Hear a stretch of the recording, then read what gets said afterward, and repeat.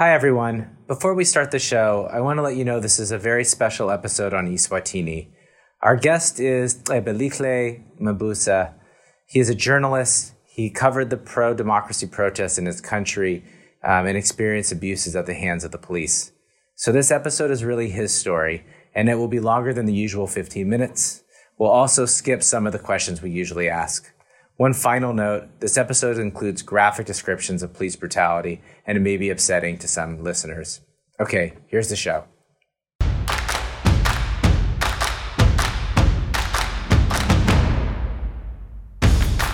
Welcome to 49. My name is Judd Devermont. I'm the director of the Africa program at the Center for Strategic and International Studies. I was a National Intelligence Officer for Africa and worked at the National Security Council. And I'm Nicole Willett. I'm Chief of Staff at the Open Society Foundations. And like Judd, I served at the National Security Council. I also served at the U.S. State Department and at Senate Foreign Relations Committee, all with a focus on Africa.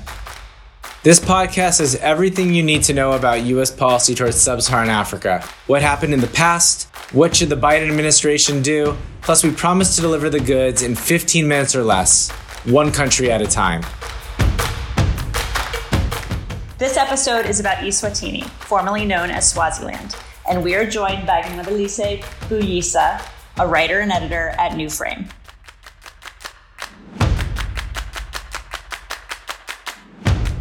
It's important to note that we're recording this episode in early July. Events in Swaziland are very fluid right now. There have been protests and police brutality against students and journalists and other civil society activists. And we'll talk about that a little bit throughout the episode. But first, Nicole, can you give us a short history of U.S. policy towards eSwatini? The United States assigned its first consul to Mbani, the capital, in 1946. The objective was to buck up the British, who were under pressure to hand over Swaziland, as well as Botswana and Lesotho, to the South Africans. The U.S. position was that Swaziland should be free from South African influence and eventually become independent. Until 1979, the U.S. ambassador was based in Botswana and responsible for Swaziland and Lesotho. While there was a fondness for King Sobhuza II, a lack of U.S. senior diplomat presence meant the job was primarily about showing the flag. Swaziland was also viewed as a meeting place, essentially neutral ground, for talks about Rhodesia and South Africa. As a full-fledged monarchy, Swaziland was not a democracy. Political parties were banned, and the U.S. diplomats were concerned about the monarchy's lavish spending. But it was important because of its location to U.S. interests. In fact, when King Sobhuza died in 1986, President Reagan sent his daughter Maureen to attend the coronation of the current King Mswati III. There was a Foreign Broadcast Information Service, FBIS, station there, and many U.S. companies, such as Coca-Cola, moved their Southern African regional headquarters there instead of South Africa. There were also South African refugees seeking sanctuary in Swaziland. As the Cold War ended and South Africa transitioned to a multiracial democracy, U.S. officials started to increase their engagement on democracy, governance, and human rights issues, especially regarding freedom of the press and state repression. In 2014, President Obama removed Swaziland's eligibility for the African Growth and Opportunity Act, AGOA, because of the weakness of workers' rights. While Trump restored AGOA eligibility in 2018, a recent U.S. ambassador in 2020 rebuked the king for his extravagance, citing royal trips to Disneyland and the purchase of 11 customized Rolls-Royces for the royal family. Judd, do you want to talk about a major U.S. success or policy failure? Well, this one is a strange episode for us because we're right in the middle of a crisis. And I would argue that the answer so far is that we're failing. It's clear that the people of eSwatini are standing up for democracy. They are pushing back on the monarchy and the fact that much of the government isn't elected. There has been police brutality, as our guest will talk about. And yet the U.S. statements have been fairly anodyne, concerns, statements about security for U.S. citizens, but not enough to align themselves with the protesters. And before we get into the strategy, maybe, Cebelihle, you want to talk just a little bit about what you have experienced on the ground. Cebelihle Mbuyisa here again, sub-editor and journalist for New Frame in South Africa.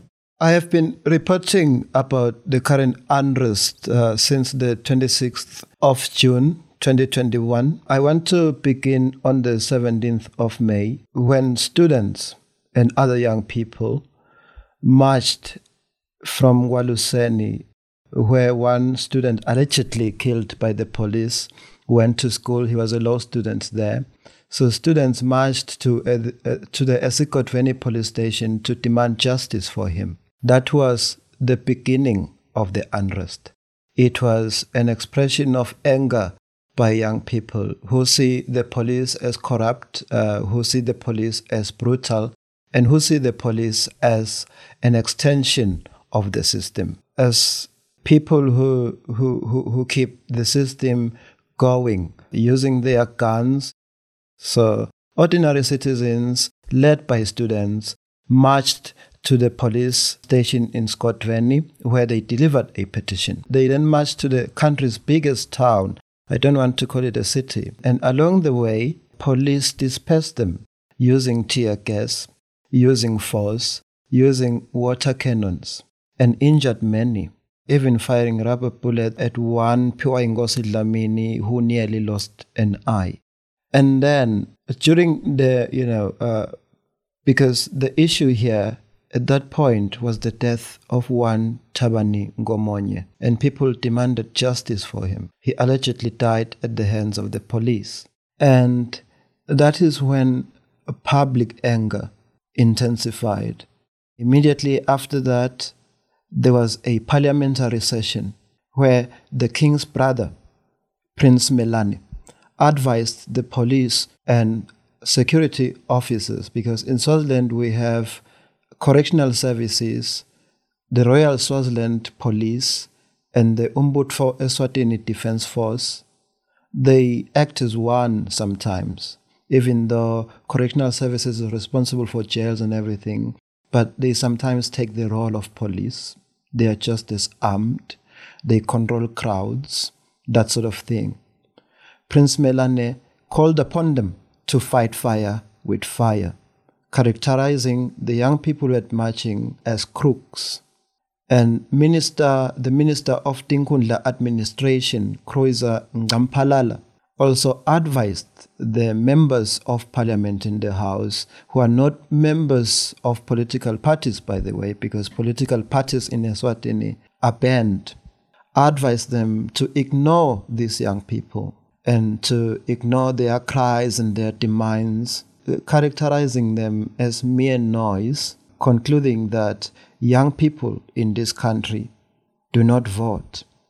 And it is true, voter turnout in the last elections was less than 30%, if I recall correctly, but I will have to confirm that. And it was immediately afterwards that the prominent members of parliament who are pro-democracy held a press conference supporting the young people calling for justice for Thabani, and also, not really for the first time, but boldly calling for democratic reforms. But the one thing they are calling for is the election of a prime minister. In eSwatini, a prime minister has always been appointed by the king. He has always been a Dlamini. He has always been a member of the extended royal family. It has never happened, for example, that a Judd or a Mbuyisa or a Cebelihle was prime minister. It's always just one surname, the king's surname, and always from his bigger family. And after these pro-democracy MPs specifically called for democratic reforms, young people on social media specifically started approaching their members of parliament, sending them tweets, sending them WhatsApp messages, because their numbers are public, and asking specifically what your position is. First, on the murder of Thabani Ngomonye, on police brutality in general, and why are you silent in parliament? Why don't you say something? Many of the members of parliament responded to that with hostility, but public pressure grew until young people started petitioning their MPs physically, So young people started marching to constituencies because there are 59 constituencies in eSwatini. So they started going there with their demands, where the issue of police brutality, a part of it all, but also they began calling for democracy too. They began calling for the election of an MP in support of Mduduzi Melane and the other pro-democracy MPs' demands. This happened to about half the Tinkhundla centers in eSwatini, in about half the administrative constituencies. Until on the 24th, the government, bothered by this, decided to ban the delivery of petitions. It was on the 24th of June. But people continued to organize. I was with young people on the 25th, a day after the delivery of petitions was banned by the government, citing anarchy. I went to a place called Ngoyoyo under Mojane constituency, where young people with speakers were going from community to community, calling upon all people to come and demonstrate and take a petition to their member of parliament. And the following day, that was the 26th of June, people came out in numbers and tried to assemble at Mojane, at Nduma, where the clinic is. And there was a crowd of police officers who immediately dispersed them using tear gas and using batons and all sorts of things.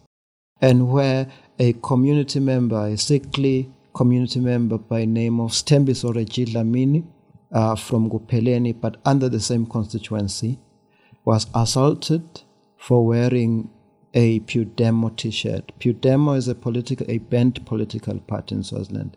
And citizens are not allowed to wear political party colors. They still do anyway. They get assaulted and jailed.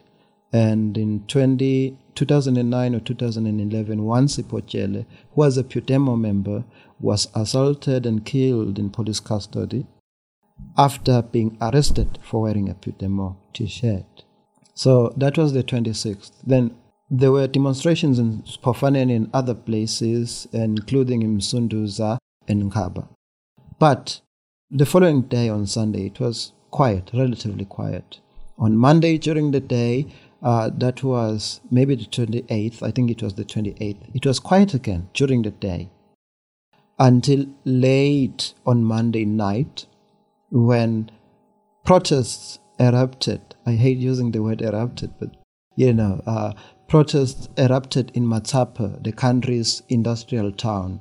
People there took to the streets and soldiers moved in, and there were reports that a number of people had been shot and a number of deaths were reported.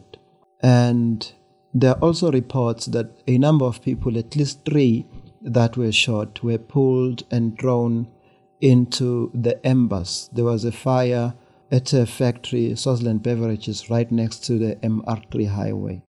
On Sunday, 3 July, I was arrested together with my colleague. We were passing that very same factory and we stopped briefly to take pictures of the damage where the fire had been.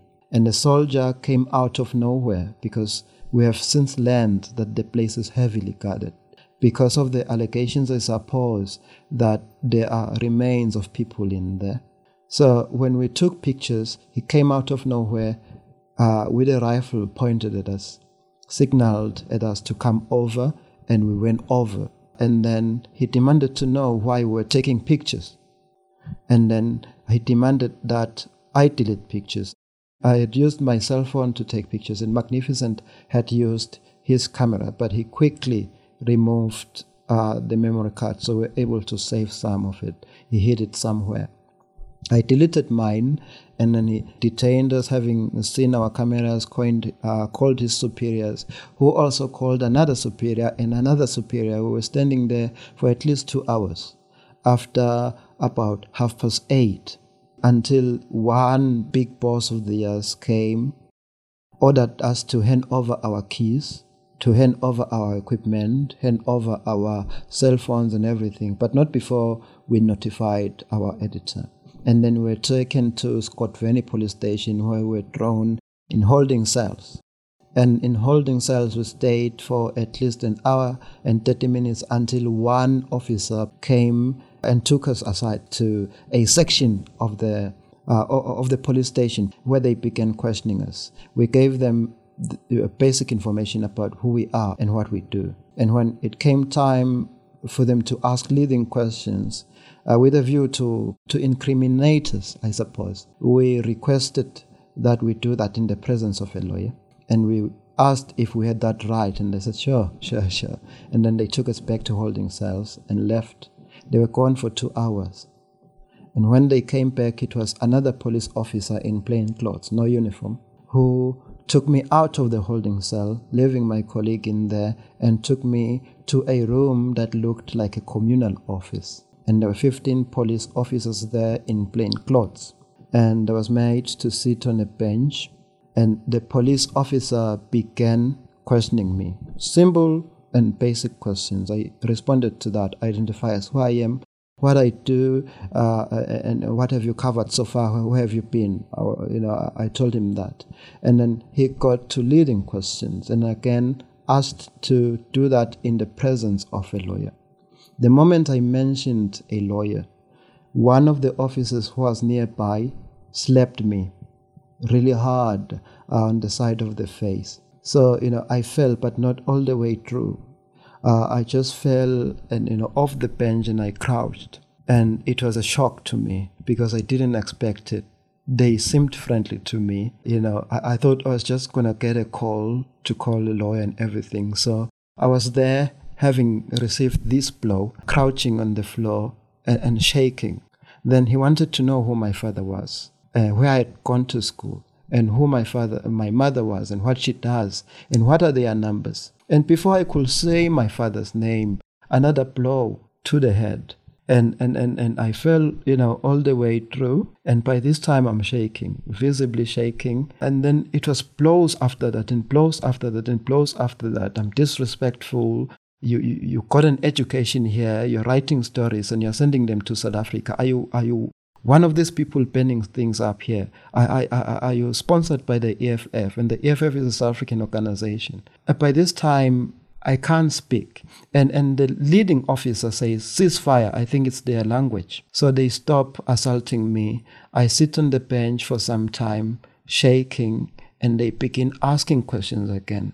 And I no longer bother about a lawyer. I answer as best I can and try to remain calm. But my voice is breaking, and there's a smack on my face because I'm shocked. Really, really shocked. And because of this smack, and because perhaps I'm not crying, one of the officers gets really angry. And he had a paper puncture, a big paper puncture. He throws it at me and hits the ribs. And the leading officer, instead of asking questions, comes towards me, comes for my hair because, I'm unkempt, and comes for my hair, runs his hands through my hair, and then throttles me a bit and lets go. I get to breathe, but then he goes for my hoodie. I was wearing a black hoodie, and pulls me by it. Another officer pulls me, pulls my feet, and I'm lifted a bit. And then they let me go onto the bench, and I fall, and the bench comes over me. And then I'm in that position for a long time, and I'm receiving blows and blows and blows until they say, ceasefire. And it's not the pain that was scary, I suppose. It's the helplessness and thinking that you are going to die. Because this whole time you think you are going to die. And you come to terms with it, sort of. And finally, they took me back to the cell, let me sit there for an hour. And when I got there, because there were others detained, accused of having taken part in the protests. Many, I found them in the cell, about, I don't know, quite a number. And they hadn't eaten. There was, their urine was there. I'm taken into the cell, again, and Magnificent wants to know. Magnificent is my colleague. He wants to know what happened. But I can't really recount it because I'm in shock. So I try to recount it, and instead I just cry, just tears. I just cry and I shake, and I'm ashamed because I'm supposed to be strong. I've always known myself to be strong, but I'm shaken because this has never happened to me before, and I didn't expect it. It just came as a shock, and the police officer seemed civil, friendly even. So I'm shaken to the core. So I sit there and I shake, visibly shaking. And one of these guys in the holding cells, for some reason, they managed to get a cell phone. I don't know how they smuggled it, but a battery came from over there, and the shell of a cell phone came from over there. They assembled it, and Magnificent, my colleague, gave them a South African number. They had airtime. They sent an SMS to Magnificent's mother, who then contacted our editor. But, then we were in that cell for a long time. Then they came back, I think 1 hour, 30 minutes later, and took me up again. Now, not to the room I was in earlier, to a bigger conference room, where I find superiors sitting, at a long table, and the rest of the intelligence officers in plain clothes sitting around. I think it was 51 of them. I didn't count. Maybe 51, maybe less. I have no sense of the number clearly. And I sit there and they interrogate me, and they're angry that I'm in Swaziland covering this as an eSwatini citizen and sending it to South Africa, and that I work for a South African company, and that I'm with a South African. And, they want to know why. And I tell them that it's just a job for me. I could never get a job in Swaziland, but I got it in South Africa, luckily. And it's journalism. I'm not a member of any political party. Not that it's a sin, but I'm not. And all those things. But while answering questions, I'm sitting a certain way, and one officer interprets it as disrespect. And he kicks me and orders me to sit properly. And I'm shaking again, and I sit properly, and I go through the questions. Then I'm ordered to come and put a pattern on my phone because they had my phone and they wanted to go through it. So I go, and they want to know how I'm employed in South Africa. I explain that it's an independent contractor agreement, and I edit and I write when I have the time. It just was not ending. It's circular. You come back to the same question, It's recurring. Why are you doing this? Who are you taking pictures for? Are you part of an organization? Blah, blah. You tell them who you are, all these things, but they don't seem to care. They keep abusing you. They ask you to go out every once in a while so that they can caucus amongst themselves. Senior officers keep coming, and I have to start afresh, start all over again until they took me back to the cells and took Magnificent this time around. And he says he was tortured too, and he was there for a long time until later, a few minutes before 4 or maybe after 3, a lawyer came. He had been contacted by New Frame. And then we were released. But when we were released, we were visibly shaking. And the lawyer exchanged numbers, connected us to the editors. We spoke briefly. And then we ran to Mbabane. And we were followed for some time. But we managed to get to the clinic, Mbabane clinic. And a doctor checked us and everything. And then we sort of made friends with the staff. They learned what had happened. They tried to hide us. They gave us food. They gave us tea. They gave us cell phones. They gave us everything, and then told us to just sleep in the car in the parking lot because we were in danger of being murdered if we went back to the road, because curfew is at 6 and soldiers were on the roads. And with the South African number plate, with our hair, we don't look presentable at all. And because the police had our profile, we were in danger. So we slept at the parking lot in the Mbabane clinic, and in the morning we quickly went to Malkans near where we had been assaulted to get our clothes. That's where the guest house was. We got our clothes. I quickly went to Manzini for a COVID-19 test because you can't go through the border without a test. I got it in 2 hours, and then off to Oshuk we went. Luckily it rained, so there were no longer any soldiers on the road. And the moment we were out, because we had submitted the story, we gave them the go-ahead, you can publish and everything, and that was the end of the ordeal. But we had seen families of people who have been killed. In fact, I was at Ngwenya when one victim was killed, Simi Kwanazi. I was in Ngwenya when he was killed. I passed at a roadblock that these guys had set up as part of the protests and went to get petrol about 5 minutes away. And one of them, knowing that I'm a journalist, came running saying, "They have killed one of us. They have killed one of us. Come." He jumped into the car, went back there, and I found him lying there, and his brother was there.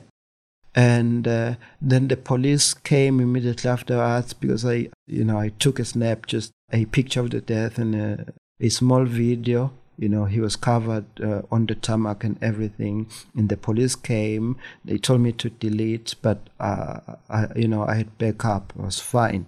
I deleted what they could see, and then they demanded to see my papers. I showed them my papers, and then they told me to get the fuck out of there. I didn't. I just went in and stood over there, and together with the crowd. And then the pathologists came, and Simis was covered with a blanket, and there were stones holding the blanket because it's quite windy in Ngwenya. It's a high-filled area, so holding the blanket so that it doesn't get uncovered. But when the pathologists came, they took one of the stones, saying it's evidence. He had no stone when he was killed. The officer in charge, I lied and said I'm a member of the family when other police officers came. So I got into their car together with the brother. We went to the hospital following the body.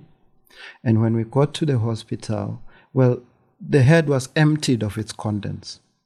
It was a shell, there was a gaping hole. And a doctor came out and just looked from a distance and made a note, not really serious. He was not really properly observed. They explained the process, and the way I understood it, they are just in charge of everything. They shoot him dead. They are in charge of the investigation. They play a big part in the postmortem, everything. And still lying that I'm a member of the family, I asked about getting lawyers to be a part of the process. And the police officer becomes really hostile and says, "What do you need lawyers for? We will do the investigation ourselves." And the family, distraught and everything, didn't seem to care. But it bothered me a great deal. But I can't really do anything. I'm just a journalist. I was there trying to observe what was happening. Thank you so much for sharing such a horrifying and harrowing journey that you have experienced, at the hands of the people who are supposed to be protecting eSwatini citizens. And I know I speak for Nicole, and we're grateful that you share that story because people need to hear what's happening in eSwatini. Nicole, I think we should probably just end with perhaps just a couple of thoughts from you on what the U.S. government should be doing to address some of the protests in eSwatini and push for accountability for the violence against Cebelihle and other journalists and citizens. Cebelihle, I just also want to add my voice to say thank you for sharing your story with us. I'm so sorry for what you and Magnificent have experienced and been through, and for so many other citizens of your nation. It is a horror to hear it in detail, and yet also incredibly important. And when you say that you felt like you couldn't do anything, you were just a journalist, or that you felt great shame in your experience, I just hope you know that sharing it with the world is doing something incredibly important for your country at this moment. So we are very grateful. The answer, of course, to what the U.S. should be doing on this is more.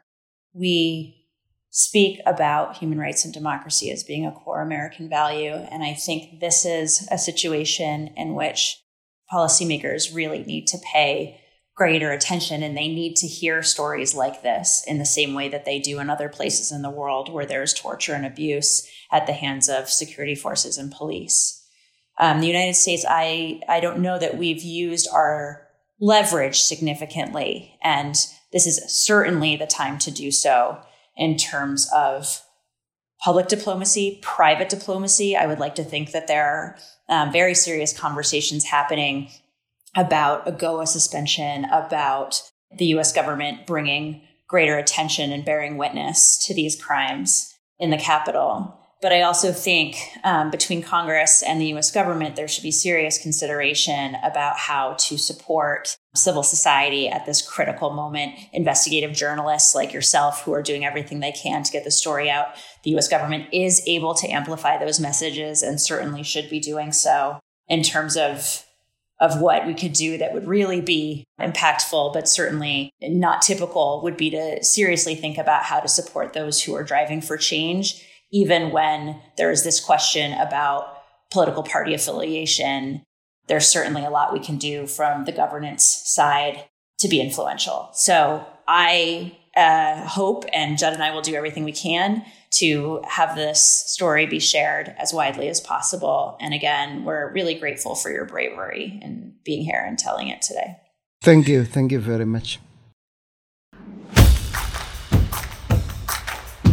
Well, that's the show. Please subscribe wherever you listen to podcasts and check out our analysis at csis.org/Africa. Thanks.